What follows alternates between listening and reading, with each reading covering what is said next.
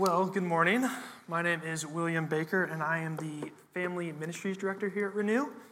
So thank you for gathering with us this morning. I know some of you are gravely disappointed that Nathan's not up here. Well, I'm sorry. You're going to have to make do with me this morning. But anyways, do we have any marketing and strategy gurus in here this morning? Does anyone just get jazzed about like mission statements? No one? Cool.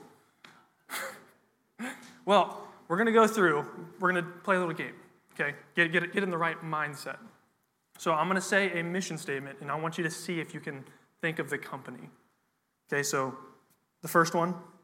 So to inspire and nurture the human spirit, one person, one cup, and one neighborhood at a time. It's close. Boom. Starbucks. Good job. Okay, another one. To accelerate the world's transition to sustainable energy. Boom, Tesla, yeah. Tesla, okay. We're good. The rest of the class. Yeah, please raise your hand. All right, last one. To bring inspiration and innovation to every athlete in the world. If you have a body, you are an athlete. Nike. That's right, Nike. And I mean, some of you may feel that you're not athletes, but let me reassure you that you are. All you need is a nice pair of Nike shoes, and boom, like magic, you're an athlete. Dave, if you want to go and get some Nikes, you'll be dunking on Henry and Ellett in no time. Yeah. But all jokes aside, these mission statements for these companies help pave the way for how a company or an organization will act. They are the foundational piece that undergirds everything about the company, and they clearly set forth who a company is and what they are about. They also serve as a way to create vision for the company. So here are the vision statements for the companies that we just looked at. So for Starbucks, it's to establish Starbucks as the premier purveyor of the finest coffee in the world while maintaining our uncompromising principles while we grow. Okay, likewise, Tesla, to create the most compelling car company of the 21st century by driving the world's transition to electric cars. And then Nike is to remain the authentic, connective, and distinctive brand.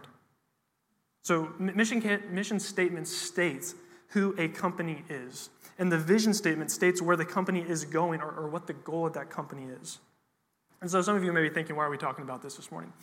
Well, I think it's a helpful way to view our text this morning in light of this mission vision paradigm. So in the book of Ephesians, Paul spends the first 3 chapters of Ephesians laying a beautiful theological exposition about who God is and what Christ has done for us. And this serves as the mission statement. Who we are as followers of Christ is fundamentally grounded in the person and work of Jesus and what he is doing in us by the Holy Spirit. And so in the book of Ephesians, Paul begins in chapter 1 by praising God for bestowing spiritual blessings on us in Christ. That's 1:3. And then he highlights how God loves us by choosing us for adoption in Christ. That's 1:5. Also how that through the blood of Christ we have redemption, we have peace with God. It's 1:7. I mean, the whole first chapter is Paul praising God for the amazing work that God has done on our behalf. And then he goes on in chapter 2, and he fleshes this out even farther. If you were here a few weeks back, I preached over Ephesians 2, 1 through 10. And the whole point of that passage is how we were dead in our sins. But God has made us alive through Jesus, raising us from the dead and seating us with him in the heavenly places. Salvation is all a work of God's grace. And all who believe in Jesus will be saved. And that is what the rest of chapter 2 is about. How God is uniting people from every nation, every tribe, every tongue, whether Jew or Gentile. He's uniting them all and bringing them to himself. And the gospel extends to all peoples throughout all times. And now there is no dividing wall between us and God, and now no dividing wall between each other. Finally, in chapter 3, as Paul closes his first section out, he elaborates on this mystery of the gospel and how it is now revealed in Christ, summing up everything with the glorious prayer of praise and adoration. So here are the closing two verses of the prayer in Ephesians 3:20, verses 20 and 21. Now to him who is able to do far more abundantly than all we ask and think, according to the power at work within us, to him be the glory in the church and in Christ throughout all generations, forever and ever. Amen. I mean, Paul is magnifying the work of God so that we may know who we are in Christ. That Jesus has united us to God through his life, his death, and his resurrection. And the first 3 chapters are his mission statement. Okay? So then the vision statement, or the goal, or the rest, or the result of that reality is what Paul spends the next 3 chapters in Ephesians talking about. Paul applying the theology he has just laid out. That we are redeemed and we are renewed creatures who should live like it in our daily lives. Theology is always practical. I mean, in 1 John 2:6, John says this, those who are in Christ ought to walk in the same manner in which he walked. So, I mean, if someone were to say that they were Superman or Superwoman, I mean, you would expect them to do Superman or Superwoman type things. You would expect them to fly. You would expect them to have super strength. You would expect them to have laser beams shooting out of their eyes on command. Or you would expect all of these things. They would not just say they are Superman or Superwoman without a visible or tangible reality that is indeed the case. And likewise, Paul is grounding us in this theological reality of what Christ has done for us and who we are in Christ so that we may display that to each other and to the world around us. And the first thing that Paul hits on, as we transition now into where we are in our text this morning, he's hitting on that because of the unity that we now have with God through Christ, we are to have unity within the church and with each other. Unity that manifests the unity that is in the triune God and what he has done to unite creation back to himself. And this is where we find ourselves in our text this morning in Ephesians 4:1-6.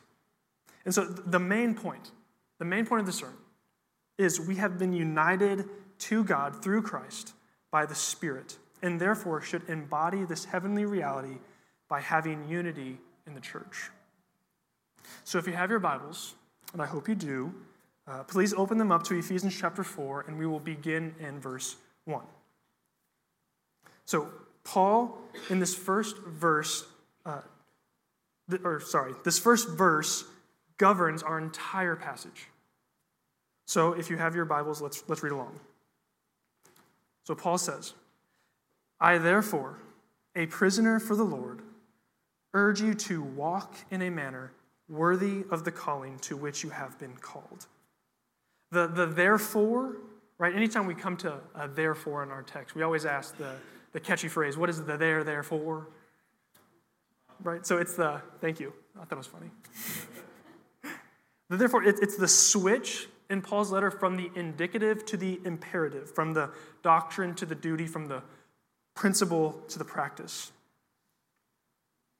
And Paul does this a lot in his writings. He also does this in Romans 12:3. He does this in Colossians 3:5, and he does this in 1 Thessalonians 4:1. And in Paul's mind, the basis for our actions are always grounded in who God is and what Christ has done for us. And Paul urges the Ephesians here, he urges them to walk. And to walk simply means just to live. The picture is if you are in Christ, it should be evident that you are in Christ by the way you live. He says to walk in a manner worthy of the calling to which you have been called. Paul is calling the Ephesians to live out the inward change of what Christ has done by the power of the Holy Spirit at work within them. Paul says that Paul lays this out earlier in chapter 1 where he says the Spirit has sealed them in chapter 1 verses 13 and 14, but also that the Spirit is at work within them. He's building them up into a dwelling place for God. That's chapter 2 verses 22. Paul is exhorting them. He's pleading with them as their brother in Christ to live lives that are marked by the gospel. He himself was imprisoned for the gospel. That is why he calls himself a prisoner for the Lord. I I mean, Paul had been radically transformed by the gospel of Christ, and it was evident everywhere he went, because he knew that through the power of the Spirit testifying to him, indeed, that who he was in Christ, and that he could no longer live the same. I mean, we get this picture in Acts 9, I believe, where Paul is on the way to Damascus to literally imprison Christians, take them back to Jerusalem, to have them tried and probably executed. But he is kicked off his horse as he's going.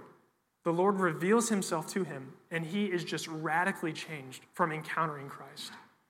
It's this magnificent shift from seeing who Jesus is and how he has called him, and now he lives completely different and transformed. Instead of persecuting Christians, he's now planting churches, and he's growing the church. God is using him mightily. And so one thing I want to ask this morning is, have you been called by Christ into the newness of life that he has purchased for you, for me, by his blood? And if you have not, maybe he's calling you this morning. I mean, listen to the words of Jesus in Matthew 11:28. Come to me, all who are weary and have heavy burdens, and I will give you rest. Are you weary this morning? Are you tired? Are you tired of all the letdowns of this world, all the vain pursuits that you get yourself trapped in? Do you feel the crushing weight of the pressures of life upon your shoulders? And come to Jesus. Find relief in his arms. Find hope for your soul in his words. Find the unending joy that he provides through his Spirit, and come to Christ and find forgiveness and find peace from your sins. We're reminded in his word that the one who seeks will receive, or the one who asks will receive, the one who seeks will find, and the one who knocks, the door will be open to him. That is the God we serve. That is who King Jesus is. But now let's go back to our text. What does it mean to walk in a worthy manner? The word worthy typically was used for a laborer who worked and was worthy of their wages that he or she would receive. But more specifically in our context this morning, it means displaying the reality of what it means to be a son or daughter of God. And Paul tells us exactly how that should look. And so as we move on in our text, we look at verse 2, and it shows us how. With all humility and gentleness, and with patience, bearing with one another in love. So first, we have with humility and gentleness. So I don't know about you, but I struggle with this at times. I mean, you can ask my wife. She will tell you.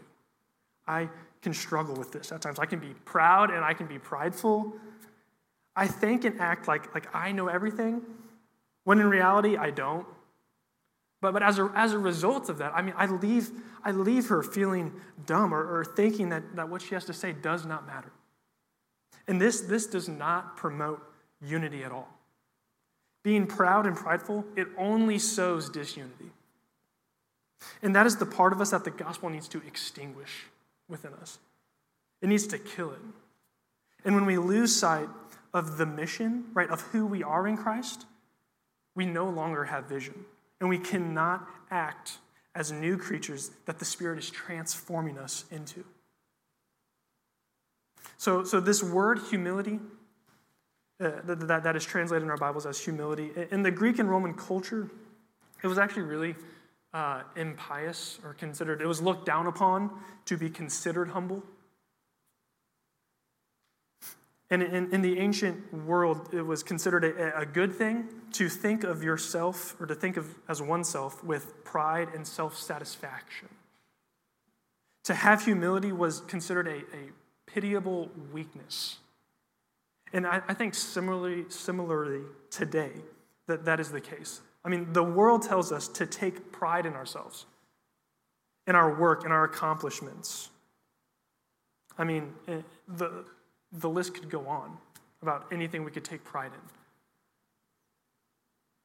I mean, the world tells us to seek truth and worth by looking inwards, by looking towards ourselves. I mean, how prideful is that?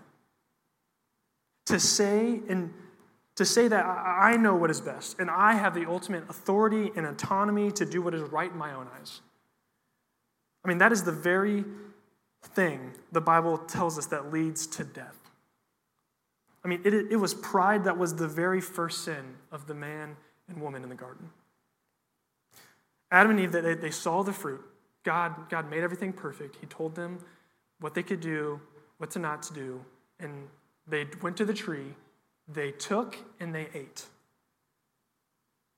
trying to seize authority and autonomy for themselves, rather than humbling themselves before God and trusting in His goodness and in His wisdom.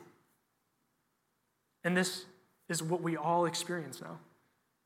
Every sin is based in pride.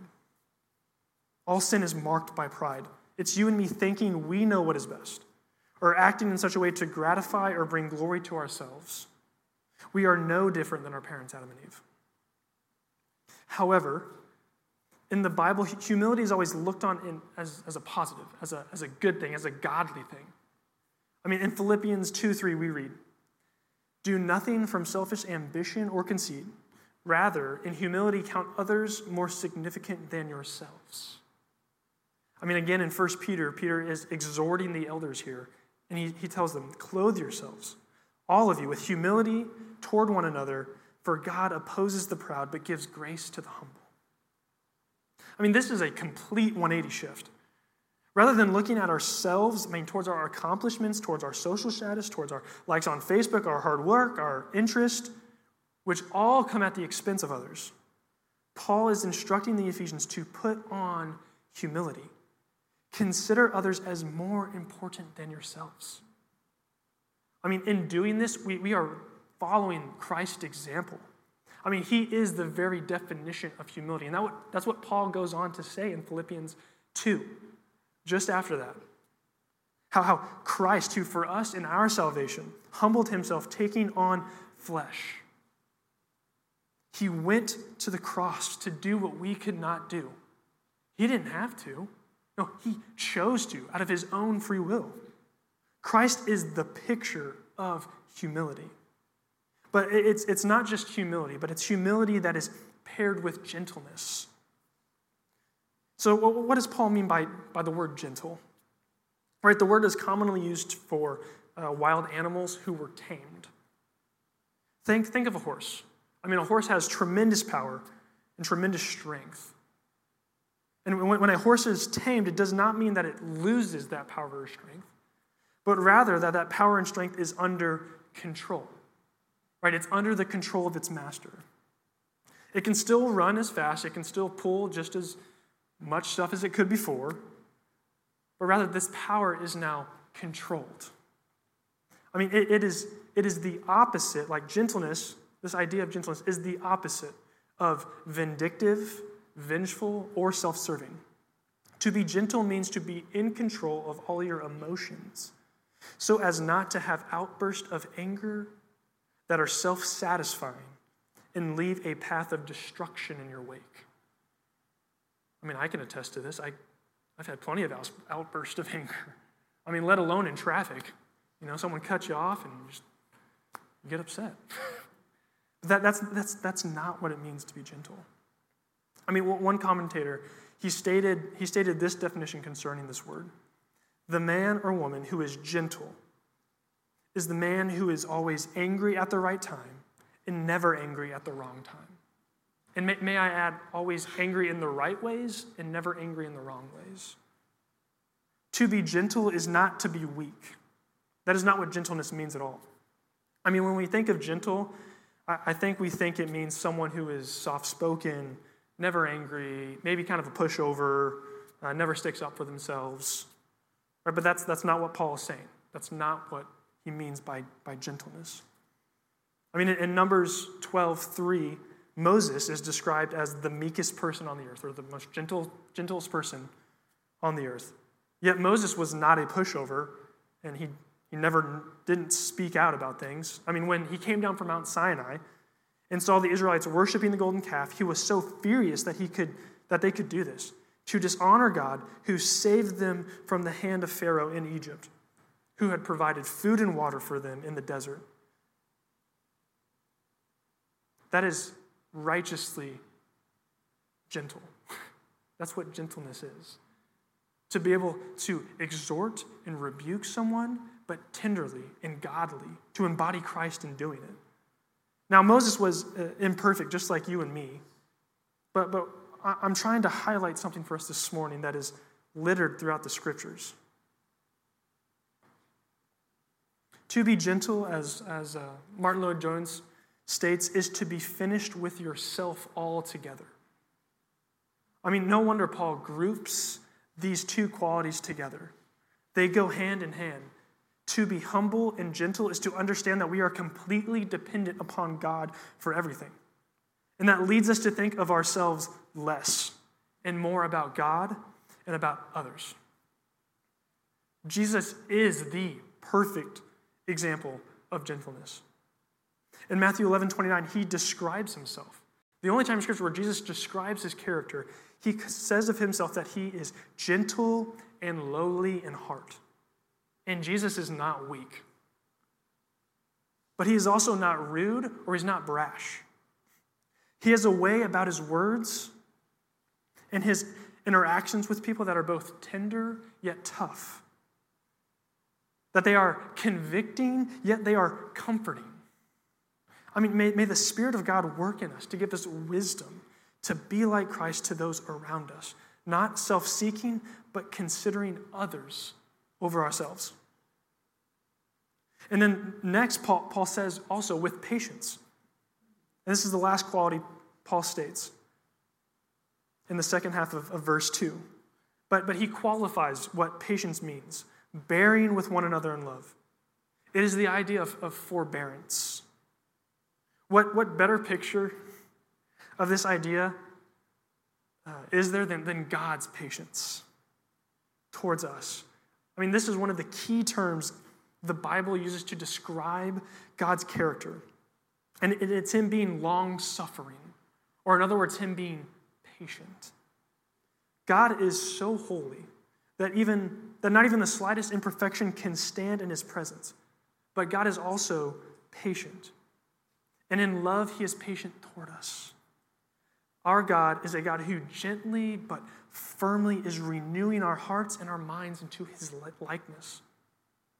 When we were far from God, when I was far from God, when you were far from God, when we were far from him, doing what we wanted to do, bringing glory to ourselves, treating his creation, treating our friends, treating our family, treating our coworkers, people we interact with on a daily basis. Like when we were treating them like they are simply an obstacle in the way for our own glory. When we were doing all these things, man, God was and he still is patient with us. I mean, in Romans, Paul describes that this patience of God is what leads us to repentance. That when God saw all that we had done, all that we are doing, all that we will do, when he saw all of that, he saved us. He is the author and he is the perfecter of our faith.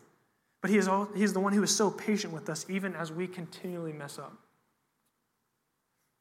And this is what leads us to be patient towards one another, because God is patient with us. I mean, so these three qualities, this humility, these gentleness, and patience, are to be markers in the lives of those who believe, so that the church may be unified and on our mission for God. They reveal something about who God is, about his character. And we are tasked with displaying that to each other and to all those around us so that the work of God may be evident to the world. But lastly, it's not just embodying those qualities, but it's about how we embody those qualities too. And it's by the power of the Spirit that is at work within us. It's not of our own volition. So the Spirit has already accomplished this work in our hearts and our minds. I mean, read with me in verse 3. Paul writes, he says, eager to maintain or to keep the unity of the Spirit in the bond of peace. It is clear that the Holy Spirit is the source of this unity. I mean, we already stated back in chapter 2, verse 22, where Paul talks about us, the Spirit is building us up to a dwelling place with God. But also, in his prayer towards the end of chapter 3, in verse 16, he says that the Spirit is the one who strengthens us in our inner being. Paul's charge to the Ephesians is for us today as well, to keep this unity that has already been attained for us by the power of the Spirit at work in our lives. Right?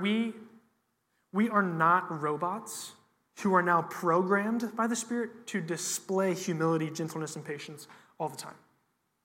Right? It's not like I put a new disc in my back pocket and I'm perfectly humble, I'm perfectly gentle, I'm perfectly patient all the time.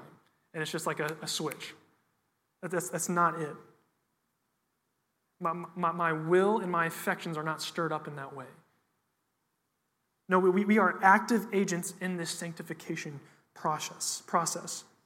The Spirit has renewed our hearts and our minds to participate in what God has already accomplished for us. This is displayed in how we treat one another and act towards one another. I mean, this is why the New Testament letters were written. Once we are saved, we are justified before God by Christ alone. We are not instantly perfect, and we will never be perfect on this side of heaven. But our lives should be constantly marked by a transformative process into the likeness of Christ, which takes place throughout our entire lives. And as we see the glory and the goodness of God, and we see how great our sin is, and the Spirit is working in us, He's convicting us of sin and pushing us to display His character to each other and to those around us. He is our helper. And this is all characterized by peace. Because we have peace with God through Christ, we have peace with one another, displaying this heavenly reality of what has taken place in our lives to each other who are followers of Christ. So how do we live in a worthy manner to which we have been called? By looking to God, who gave His only Son so that we may be saved, and pleading with the Spirit who is at work within each of us who believe to make us more humble, to make us more gentle, to make us more patient, so that we're being molded into His likeness. But that's not it. That's not the full picture. I mean, like a 3-year-old, we are left with asking the question, why? Why? Why? Why does Paul continue to urge the believers to keep the unity and display unity? Well, because of who the triune God is. I mean, read with me now in verses 4 to 6. There is one body and one Spirit, just as you were called to one hope that belongs to your call, one Lord, one faith, one baptism, one God and Father of all, who is over all and through all and in all. Paul shifts now. He uses the word one 7 times to stress the importance of the unity for believers by looking to the work of the Trinity. There is something very poetic about these verses that lends itself as a helpful way to recall unity we have as believers because of who God is. All these ones flow seamlessly together, highlighting the unity or the oneness of our God. I mean, here's what I mean. Track with me in your Bibles. Okay, so first we have the Spirit. There is one church. There is one body who has been unified to its head, Christ, by the Holy Spirit. Although we may be different, right, man or woman, Jew or Gentile, we are one body in Christ. The work of the one Spirit is unifying the body together so that we may be of one mind. Because we only have one hope, and that one hope is Christ. And this is why Paul flows right into one Lord in verse 5, referring to Jesus, who has given us the one faith, which is it's the gospel. and has been realized in the life of the believers through the one baptism with Christ. We have been baptized into Jesus' life, death, and resurrection, and now we are united to him through the work of the Holy Spirit in our lives. And this is all culminating in a restored relationship for us with the one God and Father of all, who is over all, who is sovereign and in control of all circumstances. Who is through all, working in us through the work of Jesus, and who is in all, abiding in us through the person of the Holy Spirit. It is all a work of the one divine Godhead that has one will but subsists in three persons who are the very definition of unity. Jesus in John 17, In John 17, while praying his high priestly prayer, he gives us a glimpse into this unity. His prayer it's so Trinitarian. And he speaks of the oneness he and the Father share and how we, the church, play a part in that. Listen to Jesus' basis for unity in his prayer. He says in John 17:21, that they may all be one, referring to his disciples, to those who believed, to those who will believe in the future, that they may all be one, just as you, Father, are in me and I in you, that they also may be in us, so that the world may believe that you have sent me. The reason for unity amongst believers is so the world may know Jesus. And Paul is saying something similar here. This is why we live lives in a worthy manner. Because our unity within the church reveals something substantial about who God is. The unity that marks our God is a definitive mark of his church as well. When the world looks at the church, do they see unity or do they see disunity? Do they see humility and gentleness or do they see pride? Do they see patience or do they see anger and strife? And likewise, the church is comprised of individuals. So I ask myself, and I want to ask all of us this morning, are we sowing unity or are we sowing disunity? Are we each humbling ourselves under the gracious hand of God and submitting ourselves to him? All of our hopes, all of our wants, all of our dreams, are we asking the Spirit to rid us of our pride and season our words and our actions with salt out of love and respect for our brother, sister in Christ, for our neighbors? Are we forbearing with one another? Are we being patient and long-suffering with one another, not being quick to anger, but seeking peace and pointing one another to Christ, who is our peace? Paul is so concerned with how we conduct ourselves because how we live and how we act towards each other, it displays who God is.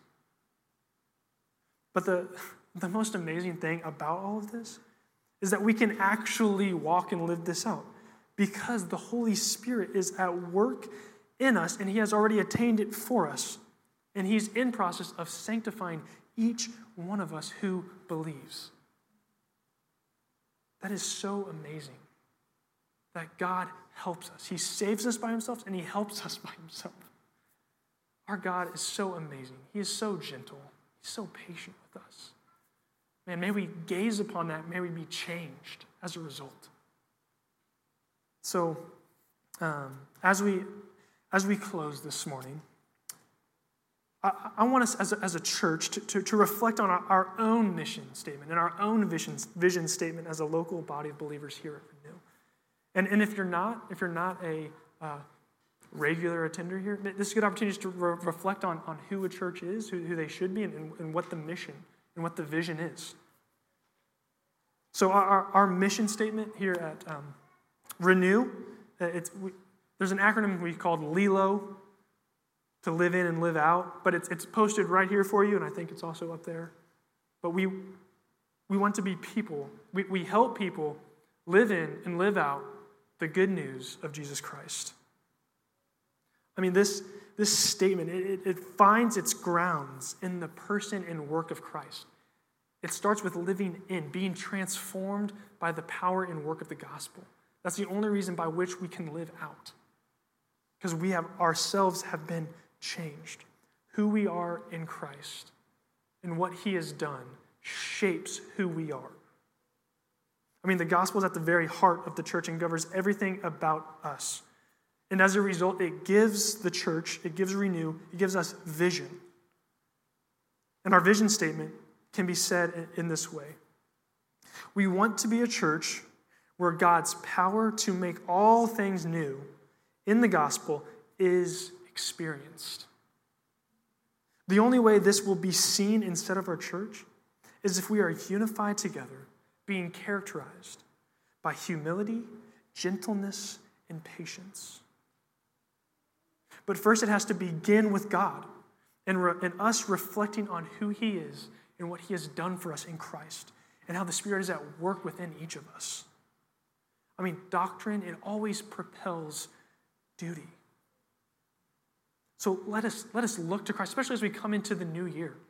Man, what does the Lord have for us? How might the Lord use Renew? How might the gospel continually shape and transform our hearts so that it will shape and transform the community in which we reside, even this school?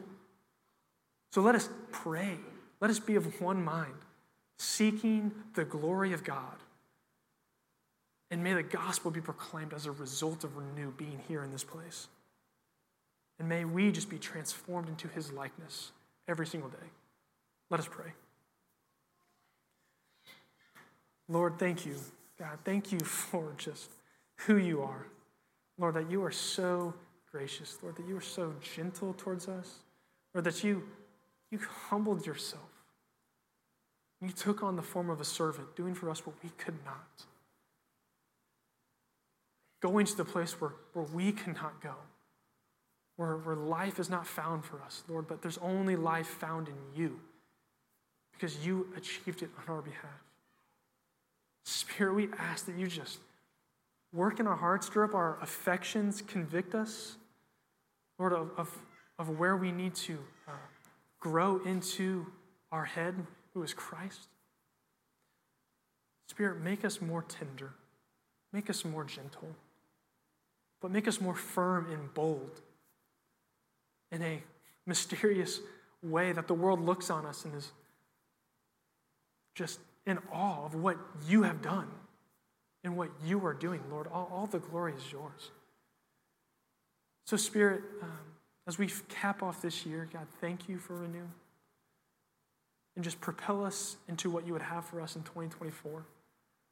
Lord, to display who you are rightly to the world around us and to each other.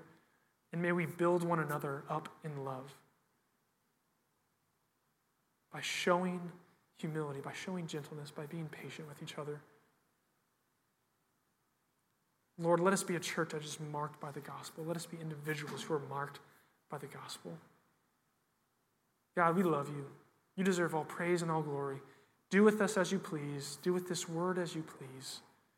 Lord, to your name be glory forever and ever. Amen.